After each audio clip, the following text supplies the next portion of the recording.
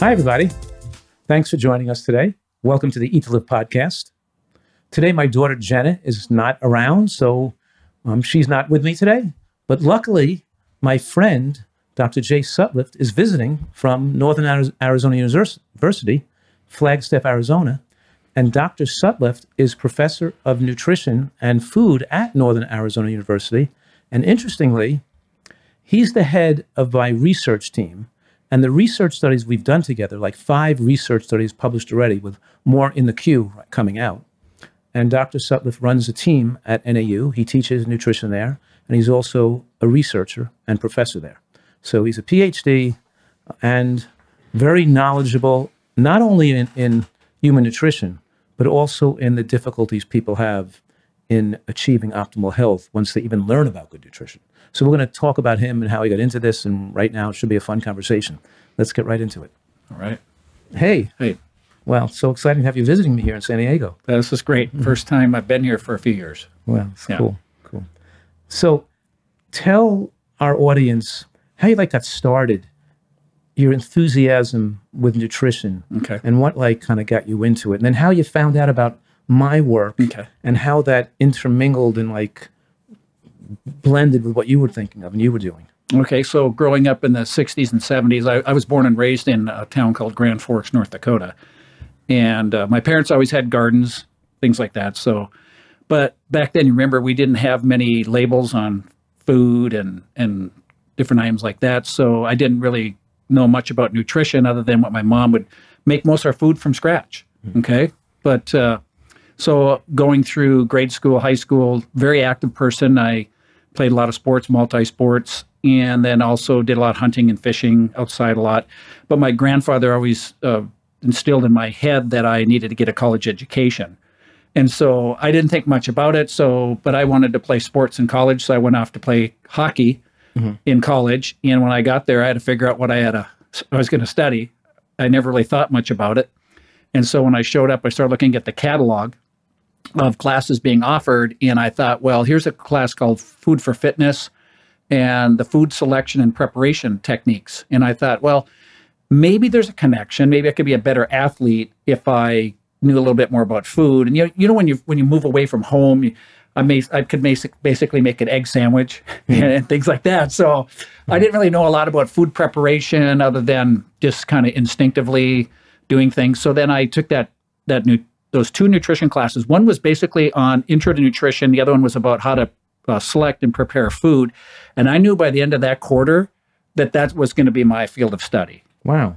So college got you interested in it. Yeah. So I mean, back in growing up in 60s and 70s, this is mid 80s going to college, and there wasn't a lot of talk. You couldn't pick up a magazine and read about nutrition and things like that. And I didn't know anything about nutrition, and ate a lot of Little Debbie's and those types of things. When did you go to kind of move towards a plant-based diet? Well, because that was before you met me, of course. Yes, it was. And so I went all the way through my 4-year degree in dietetics at North Dakota State University. And, the emphasis there was just get the right proportion of your macronutrients. If you're an athlete, do a little more like 60 to 70%. Just shift that pie around. Yeah. And so, but with that dietetics education, I needed to do a medical internship, and I got computer matched to the University of Nebraska. So I went down to the University of Nebraska to do my dietetic internship and to do graduate school, and I got all the way through there and finished up my internship at the University of Nebraska Medical Center and got hired on as a clinical dietitian there. And during that time, I was asking myself, okay, what am I going to do for a permanent career? What am I going to tell my patients? Is it the high carb, or is it the low carb? Is it the high fat? Atkins was big at the time. Yeah. And at that point, I said, you know what? I was doing a lot of different studies and different things like that. I said to myself, you know what? I'm going to go and I'm going to eliminate all processed food. And I just kind of went and I looked at these different things, and some people were giving me different things. They're saying, oh, the book of Genesis from the Bible has this stuff about just eat plants and stuff like that. And I said, okay, I'm going to wipe the slate clean, and I'm going to go to 0.0 and just go 100% plants. And then I'll do that for a month. And then I'll slowly add skinless, boneless chicken back in, skim milk, and all these things that I was told that would be beneficial. Mm-hmm. So after 30 days of my experiment of total plants, no processed food, I felt fantastic. I didn't have any health issues, okay?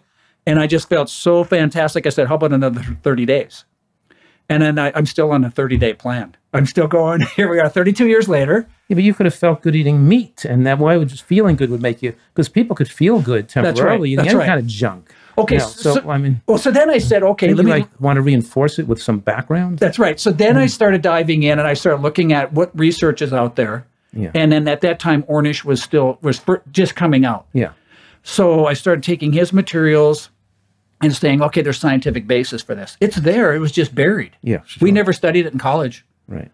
And so I started diving into it. And then through that process, I started a drive, and I wanted to offer people a different option to eat out. So I got a business partner who's now my wife, and we started a total plant-based restaurant in Grand Forks, North Dakota. Like, it's not the mecca of plant-based eating. So who would think there would be not even any customers there? People come in your restaurant. So an empty restaurant. That's right. But people wanted, you know what people wanted? They wanted food from scratch. Yeah. And that's what our food was. We made our own ketchup. We made our own mayonnaise, our own mustard. Really? And so we did that, and I started seeing that. I started reading other studies, and then I started looking at the buried studies. You know, there's a lot of studies out there that were already in place, and so we did that, and we had an experience that was priceless. We closed up that shop. We had a health food store restaurant, and it was really not doing that well, and we weren't the best business people. We went and worked at a health retreat, and when I was at your Eat to Live retreat today, same principles here, where we could take people out of their homes and then immerse them into a nutrient-dense, plant-rich diet. And we thought we were seeing miracles taking place there. Well, the real miracle is could these people continue to live this way when they went home? Right. And so I got the bug there. We would put on seminars and cooking classes in our restaurants. And then when we went to this retreat center, I said, wow, this is great. How about now I go teach at a college and teach these principles? Okay. It took a few years, because then we did another restaurant in Rapid City. So we had our second restaurant, bakery, health food store. But I had the bug for teaching, and I thought, wouldn't it be cool if we could go and teach? If I could, instead of doing seminars, what would it be like if I could take young adults through a 4-year plan and teach them the true principles of good nutrition?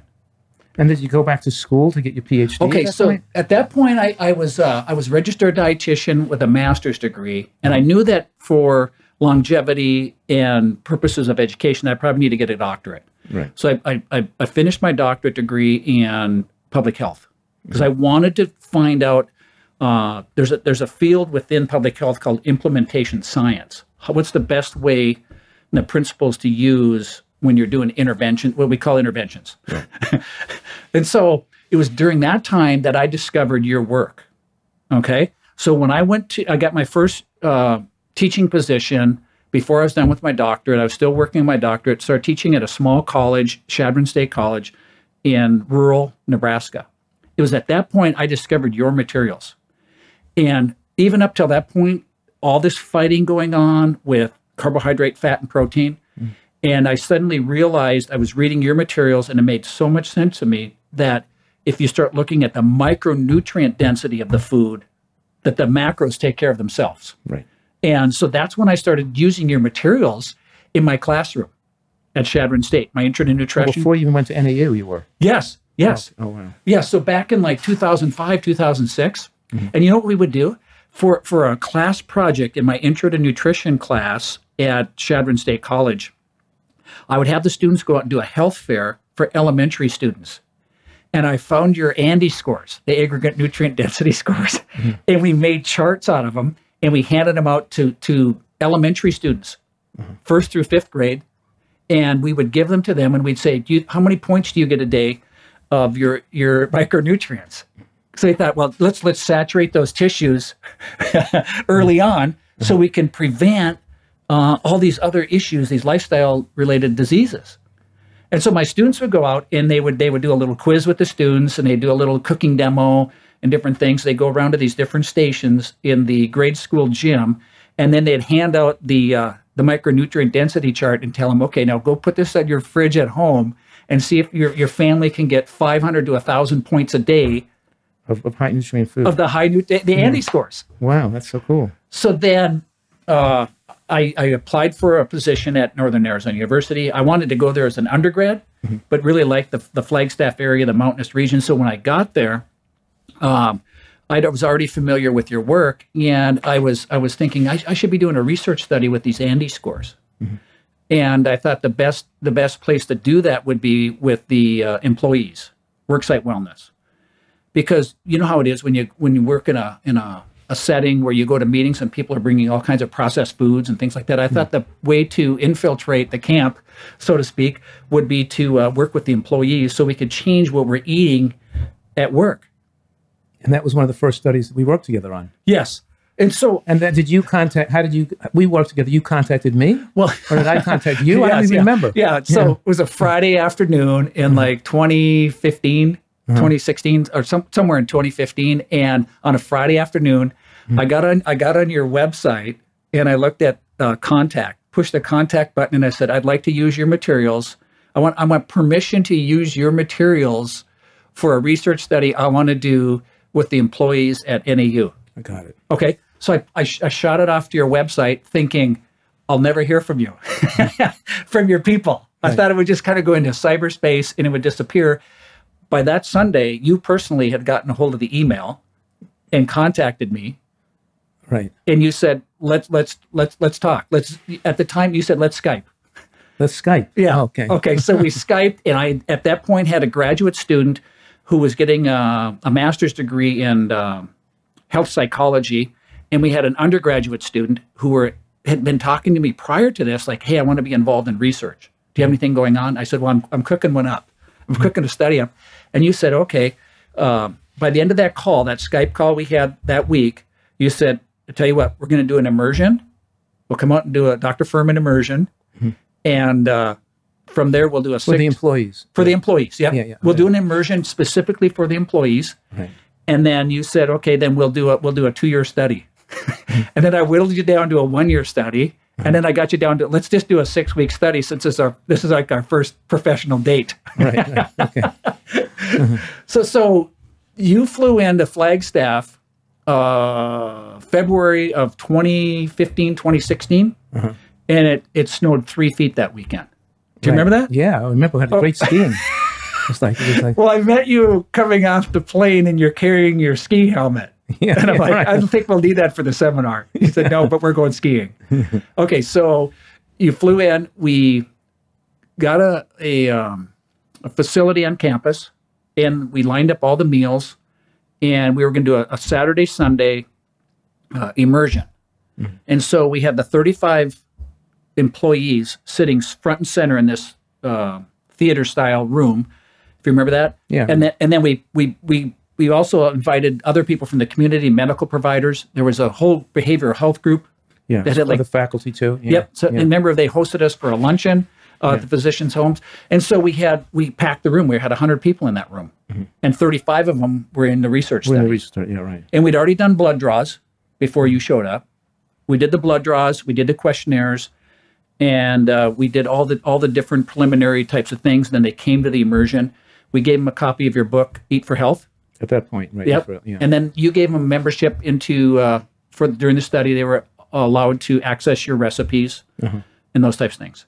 That was the first study. And then we moved on. Then we actually set up a nutritarian research office eventually. Yes. At NAU. Yes. You were heading this research project, and then we began other studies. But then we eventually we started the nutritarian women's health study. Correct. We were doing that together for numerous years, and then now more recently we've done some more high-tech scientific testing on those nutritarian women, and we're going to publish some more studies on the data we collected. We didn't get the study out in the scientific literature yet, but we have the data. All the blood tests are done. All the data is collected. We're about to publish some new studies shortly, right? Yeah, I think we've published, 4, 5, 6 studies already? Yeah, right. And the next things we're looking at is digging a little bit deeper on that study you talked about, the Nutritarian Women's Health Study. We had close to 3,000 women. And we originally tried to recruit women who are already nutritarian. Well, some people thought that this was a study to try to help you become nutritarian. So we had kind of a mixed group in there. And we learned quite a bit from that, though. We noticed that the women who were in there that were already following the dietary protocol were very healthy. and the ones coming in they actually required or requested, they wanted a lot more support.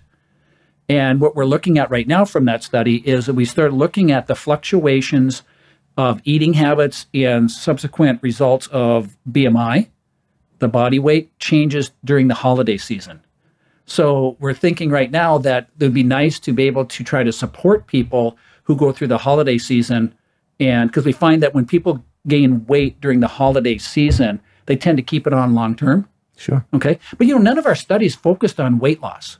They focus on the system of eating and your lifestyle. Mm-hmm. And we know that the weight would be a result of the lifestyle. Sure. So we've never really focused on that. So we're looking at right now, what are the behavioral cues and what are the things we need to look at, coaching, or how do people actually change the mental processes, especially around holidays when there's all these extra events going on. Well, isn't it the case that those people who are established nutritarians, long-term, successfully at their ideal weight, they have the mindset to be like the health nuts we are. Those people's weight does not fluctuate during the holidays. But the people that were the newbies just coming in, correct, they were not really understanding or really had the experience, and they're still struggling because they're food addicts. And when they're around parties and holidays, they're tempted and they go off their diet, gain weight, and keep gaining. So they really are having trouble actually becoming a nutritarian. With those, so you have the combination of both types of people, right? Right, exactly. And that's what fast food genocide, which you wrote about, extensively covers, is really the addictive properties of foods that I don't think we really realize how ubiquitous the processed foods are in our society. Right, and these people, they want to be a nutritarian. They want to eat healthy. They want to lose weight, but they can't do it. Right. They're too pulled in other directions, and it's impossible for them to adhere to it. And that's why, I have what we've done that we found that's helping those people more now, other than just teaching them about nutrition only, is teaching them about this type of mindfulness incorporated with wisdom teaching on how to build internally generated self-esteem. Because we found with experience over the years that people raised in America who have become food addicts, when they want to change their diet, they have pressure from other people and their family and their peers, and they're tempted by things around them. And that means that they're still looking for others for their own self-esteem. In other words, if a person is, we know how social media is, people want to, and in this country, we're raised to you have to look the best, you have to be the best athlete, you have to make the most money, you have to go to the fanciest schools, you have to have the fanciest clothing, you have to have the fanciest car. You're all about impressing other people. And going after trying to impress other people by collecting, any kind of, thing that try to feel yourself, you're superior, you build yourself up. It's like eating junk food. It doesn't lead to lasting happiness. The people who were like the most wealthy people, the most famous, the rock stars, the Hollywood stars, they're not happy. They have more divorce rates, more suicides, more drug abuse. It's just a vicious cycle. It just leads to more going after trying to impress other people, just leads to an ongoing vicious collection of continuing process, which they never have enough. And they can never be satisfied. It doesn't lead to real peace and satisfaction with yourself and your life.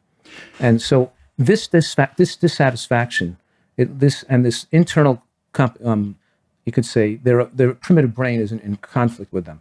When we start teaching people about how to generate internally generated self-esteem, you don't care what another person thinks of you, and you're not trying to impress anybody. When you meet another person, you interact with them, your goal and your purpose is to have creative goodwill for them and to see if you could use your creative intelligence to in some way add to that person's life, their harmony, their happiness, or their future health. And so now you have one purpose, and that's to have a goodwill for another person. Wow. And when you have this motive of having goodwill, it takes your own ego out of it because you don't have to have them like you, and you don't have to try to impress anybody. And you don't care, you don't try to have a comeback because you're not hurt by anything they can say. They can't hurt you by what they say. They can say, if I had to eat that way, I'd rather be dead, or how could you, who wants to have no fun in life? Well, it's that people, their whole fun in life comes from food because nothing else gives them passion. Wow. So we get people to start to build internally generated self-esteem, learn to be at peace with themselves, realize that they're not more important than anybody else. We're all interrelated, and our happiness is all interrelated with others. And when we benefit other people's happiness and well-being, we're benefiting ourselves at the same time. And we're all interrelated in the natural world, too, in our care for the earth and our planet we travel on. So when we see our relation with other people, and then people start to be grateful for and appreciate the beauty, the wonder of natural food, and they start to have more gratitude for and more respect for the aesthetic structure of the world around them and things outside of themselves. When you're a food addict, the outside world doesn't matter. Just meeting your needs for addictive stimulation of the brain is what matters. And to the proportion that your brain gets hyperstimulated, it gets rewired, and you lose neuroplasticity, and you lose the ability to be creative, and you become somewhat dysthymic, which means that you're not getting much passion from living, much pleasure from your activities, other than brain stimulation, other than how you can stimulate your brain through food, through alcohol, through drugs. And you feel that the only worthwhile part of living is stimulating yourself with hyperpalatable food and taste. And it just demonstrates the meaningless of your life and how you're lacking passion for living and appreciation of the outside world. And so by teaching these people how to change their emotional outlook on life, it's almost like happiness training. And then we find I've seen this happen 1,000 times. We find that they're more into being a role model for others because they feel that gives them a better power to have a good effect on other people. They start to get more excitement about the world around them. Their own ego becomes less of a problem, so they can get along in their marriage better and their interaction with other people. Now it's protecting their ego anymore, and they're not so self-hurt by anything. All these people who are always hurt, they're always injured hurt by what somebody says to them. You know what I mean? They can just be at peace no matter what somebody says to them, and they can enjoy the sunset and the clouds and the natural world, and they can appreciate the miraculous value of what they're eating and being grateful for the food they have that protects their body, and the relationship between the protective effect of natural foods and the body's innate immune system and how they function together. They start to have more passion and understanding of living, and they start to feel better about themselves. And then they have more power to be able to adhere to this difficulty we all live with, is trying to live so healthfully in an unhealthy world. So that's what we do at our retreat. It's not just feeding them food, teaching them cooking classes, giving them exercise classes. It's the time away from their addictive substances, and it's the learning they're going to get to feel better about themselves, so they don't need to use the crutch for stress and to try to build, and so they're not at war with themselves. I'm suggesting that you need good emotional health to be able to be comfortable being different from others, and you need a good, strong emotional health to be able to take care of yourself and pick the right foods and not try to use food as a crutch, or people use food as their sole recreation because it shows the meaningless of their life. And once you're an addict, it just diminishes the importance of the outside world. Because the more you become an addict, the more you become narcissistically concerned with meeting your brain's need for stimulation. And the brain needs stimulation, and it needs food stimulation and drug stimulation because that's the way we're raised. And our brain is taken over by the need for stimulatory substances like sugar and oils and the caloric rush. So this is all intertwined, and people need a combination of enforced abstinence, support, and a more comprehensive training module, And see, and that was the biggest surprise from the studies we've done together, where we went and looked at, they self-report the quality of life. We use these instruments, and we looked at depressive symptoms. And it was interesting that when we did that, we threw those tools on there. And we've seen what you're saying right now. When you bring the inflammation down and you quiet down the internal mechanisms of the body, we've seen the depressive symptoms drop by 50%.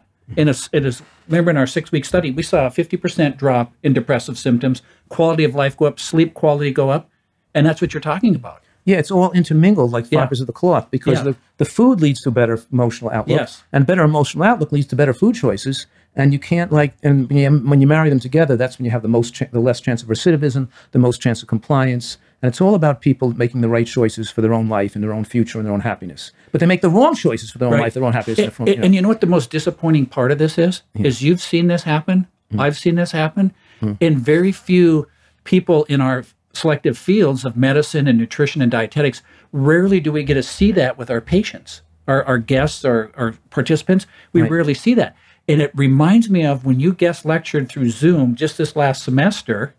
One student said, "Aren't you a little bit extreme? Aren't you like over the top?" And your response, I've been using it ever since. You said, "I've seen the magic." They said, "Why are you so extreme? Why are you so, aren't you too rigid?" Yeah. And you said, no, you said, I have seen the magic. Very few of our colleagues have seen the impact that quieting down the brain, the internal mechanisms, putting them in a nice environment where they're flooding their systems with micronutrients, they're quieting down, they're doing some internal work mentally. When you see that happen, that's what keeps us going. You know, passion. Yeah. And that's why right now I'm trying to put together that textbook between you and I and Dr. Ferrari. We're trying to put that food as medicine textbook together for my students. Wow. Because they like your super immunity book, but I want to broaden that, right? And I mean, that's a start, right? Yeah. To bring it down. It's not big enough. Not enough information in there. Right. It's just one book. And that's why people always ask, why do you keep doing what you're doing? Why are you so driven? Because we've seen the magic. Yeah. We've seen the power of lifestyle. So tell me now, and tell the people listening, because you're working a lot with young people. Yes. And I work with obviously more middle-aged people. Right. How is your work with the young people, educating them about nutritional excellence, transform their lives? Okay. And what is the kind of the feedback you've got? Okay. So every semester we do what they call a faculty or a faculty review. The students give their student opinions on the classes and things like that. And I have no idea, because what's really cool is that I'm in the classroom doing the didactic part, and we actually have a perfect setup at NAU where I'm teaching in the classroom, and down the hallway we have a foods lab with 8 stations of 4 people. So half the students have a 60 student class. 30 of them will be in with me on the lecture part. And then next week they'll go to the lab. And then the ones that are in the lab come back into the classroom. They get to cook and try. Yeah, exactly. Until you can actually get in there. Because a lot of students today do not know how to cook. They only know how to run a microwave. Yeah. Oh, you know what I'm saying? Sure. And so we introduce them to a lot of nutritarian recipes. We use the Super 100 Foods book you wrote. Cool. And those are our recipes. And so fortunately, my lab director is my wife. She's running the foods lab down the hallway, my former business partner. She's down there running the labs. We've set up the lab. Cool. They have 8 stations, and they go there and they try new foods like the cauliflower. What's the cauliflower? Cauliflower mashed potato? Yeah, those. And then we have them doing all kinds of new foods. And they said, you know what? I would have never tried these foods if I hadn't been in this class. And then by the end of the class, they're feeling better. Their emotional health is improving. We have a mental health. I call it a crisis with young adults today. Yeah. This helps them quiet down, calm down. And I have students contact me. How can I go into a career where I can do this type of work? Wow. That's where we're at. So you're getting a lot of younger people excited about doing this. Yeah. And I was thinking about that. Because that's happened to you. Somebody got you into when you were learning in college. Yeah. That's cool. Yeah, and so the thing is that I don't teach it from a standpoint, this is an all or nothing program. Let's just start doing a G-bomb every day. Yeah. Get the greens, beans, onions, mushrooms, berries, and seeds, and some tomatoes. Every day, start doing that. And then by the end of the semester, there's been such a shift in most of the students. Okay. Wow. And what kind of evaluations do you get from these students? Off the charts. Really? Yeah. I mean, I'm not trying to brag. It's the content. It's not me. It's the content.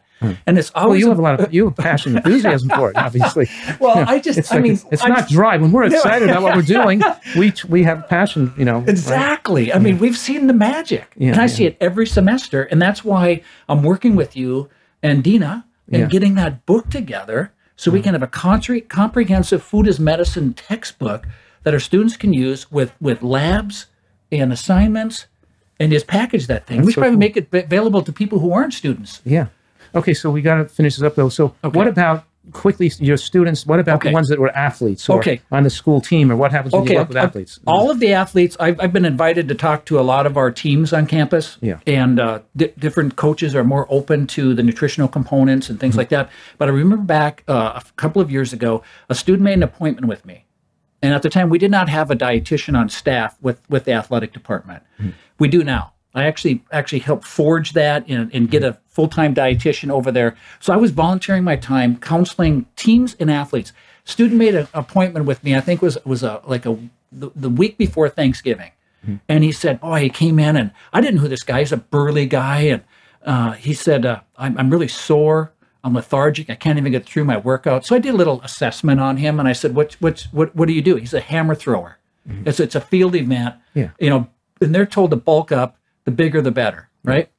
And I said, let's run through what you eat in a day, what you normally eat. Well, my coach told me to eat as much fat and protein as I can. And then he gave me a breakdown of what he ate. And this is the first time I ever did this. I looked at him right in the eye and I said, bro, I said, man, I said, you're on a train ready to wreck. And he looked at me like, what do you mean? And I asked him what he was studying, and he was studying psychology. And I know throwers like to mark everything. So many meters or feet. Yeah, of course. So they're charting everything. Yeah. And I'm thinking in the back of my mind, Andy scores with this guy. Yeah. So I went through this thing and I said, okay, why don't you take a look at this chart? I said, do you think you could get 1,000 to 1,500 points on your Andy scores? I figured, where am I going to start? Yeah. So I'm just going to start simple. Can you get 1,000 to 15? He goes, I'll give it a shot. And so I'd run into him in the Sprouts produce department, whenever I'd go there. And I didn't know who this guy was. So after he left, I went and looked around, and he was our leading hammer thrower on our team. Mm-hmm. And he came back to me a week after Thanksgiving. So he's only been doing this for 2 or 3 weeks. And I came in and he's just beaming. And I said to him, what's up? And he said, you know what? He says, I'm doubling my throws right now, the number of throws I can get through my workouts. In fact, I'm doubling the amount of volume in my throws and things like that. He says, I'm not inflamed. My joints are better and stuff like that. And I said, well, how hard is this for a student athlete to do this who's now getting ready for graduate school and is competing? And he's a Canadian. Mm-hmm. And he says, I'm getting ready to compete in the nationals there. I said, how easy is it to try to get 1,500 points off the Andy scores? And he says, quote, stupid easy. Mm-hmm. Stupid easy. Mm-hmm. And then I followed his career. He's a 5-time consecutive national champion hammer thrower for Canada. Wow. And here's a guy, who is basically... his career might have been not very successul. I don't think it's obviously just eating more greens, but it had a major effect. But when I looked at what his coach had him on a keto diet. Yeah. And he had no energy, he had joint pain, he had all these symptoms, and he would probably be at your retreat in a few years. Yeah, sure. Well, I see that all the time. We advise these professional athletes, and they do much better. And they have a longer lifespan on their careers. They don't get sick. Yeah. It's great. So, it's so gratifying when you see, it's predictable when you apply these principles to your life. Yeah. So, before we leave, what about, I know I shouldn't bring this up, but what about the negative impact of the school, the school, any people, other professionals, health professionals, other professors? You get any negative kickback on being on this type, on you being so passionate and openly enthusiastic about this way of eating? Well, obviously there's a lot of different points of view. Yeah. And students are sometimes confused by the conflicting information they're receiving in their classes. I get students all the time now saying, you're telling me this, the other professors are telling me this. And I said, well, why don't you test it on yourself, the different ways you've been taught, and see how that works in your life. But you know what the neat thing is? When we did that Nutritarian Women's Health Study of 3,000 women, mm-hmm. one of the greatest takeaways from that is people think that eating a nutrient-dense, plant-rich diet is expensive. We had women from all over the social economic status, and it didn't matter your income level as far as your ability to adhere to these principles. Mm. That was exciting. So people think this is expensive. It's not. Studies have shown that over and over again. But the long-term costs right here are not more to eat this way mm-hmm. and to live this way. And then we found out that really, if you're committed to this, if you're really putting your health first, which is really your wealth, as we always say, that it's amazing that when you do this, it doesn't matter what social economic status you're in, that you can do this. You can do it. Yeah. My only caveat to what you said was that people is that sometimes seeing how you feel initially, because people could feel better on a carnivore diet. Right, that's true. That's true. And sometimes people feel better when they continue to smoke rather than stopping smoking makes them feel worse. Yes. They're temporarily going to feel worse. But so sometimes they don't know that sometimes you need to feel worse for a while before you feel better. And that sometimes when you're actually coming off the foods that are unhealthy, you are going to actually feel worse, not feel better. It takes time. And also, there's a lot of ways you could lose weight that are successful. You can smoke cigarettes and snort cocaine to lose weight. Yeah. and people will say, oh, it's working for me. Yeah. But we have to see over time what the long-term risks or benefits are to an approach. Yeah. And so it takes a lot of information, education, and knowledge to people to be able to make the right decisions for their life. And that's what obviously we do as a career. Let them people make their judgments based on a lot of information. They know the whole picture before. That's why we don't want kids starting smoking when they're young. They're not going to weigh all the possible long-term effects. Yes. But in any case, applauding all the work you're doing, and of course our relationship, and that I love working with you, and it's been tremendously grateful for the fact of what we're doing together and will do in the future. Yes. And I know you feel similar absolutely. about your career and what you've been doing with us working together. Right? Yeah, this has been a fantastic relationship, and I think we're really benefiting all of society by revealing these findings. What we're doing. Terrific. Yeah. Well, thanks for joining us, everybody. Hope you enjoyed or got some insight from this conversation, and look forward to seeing you next time on the Eat to Live podcast.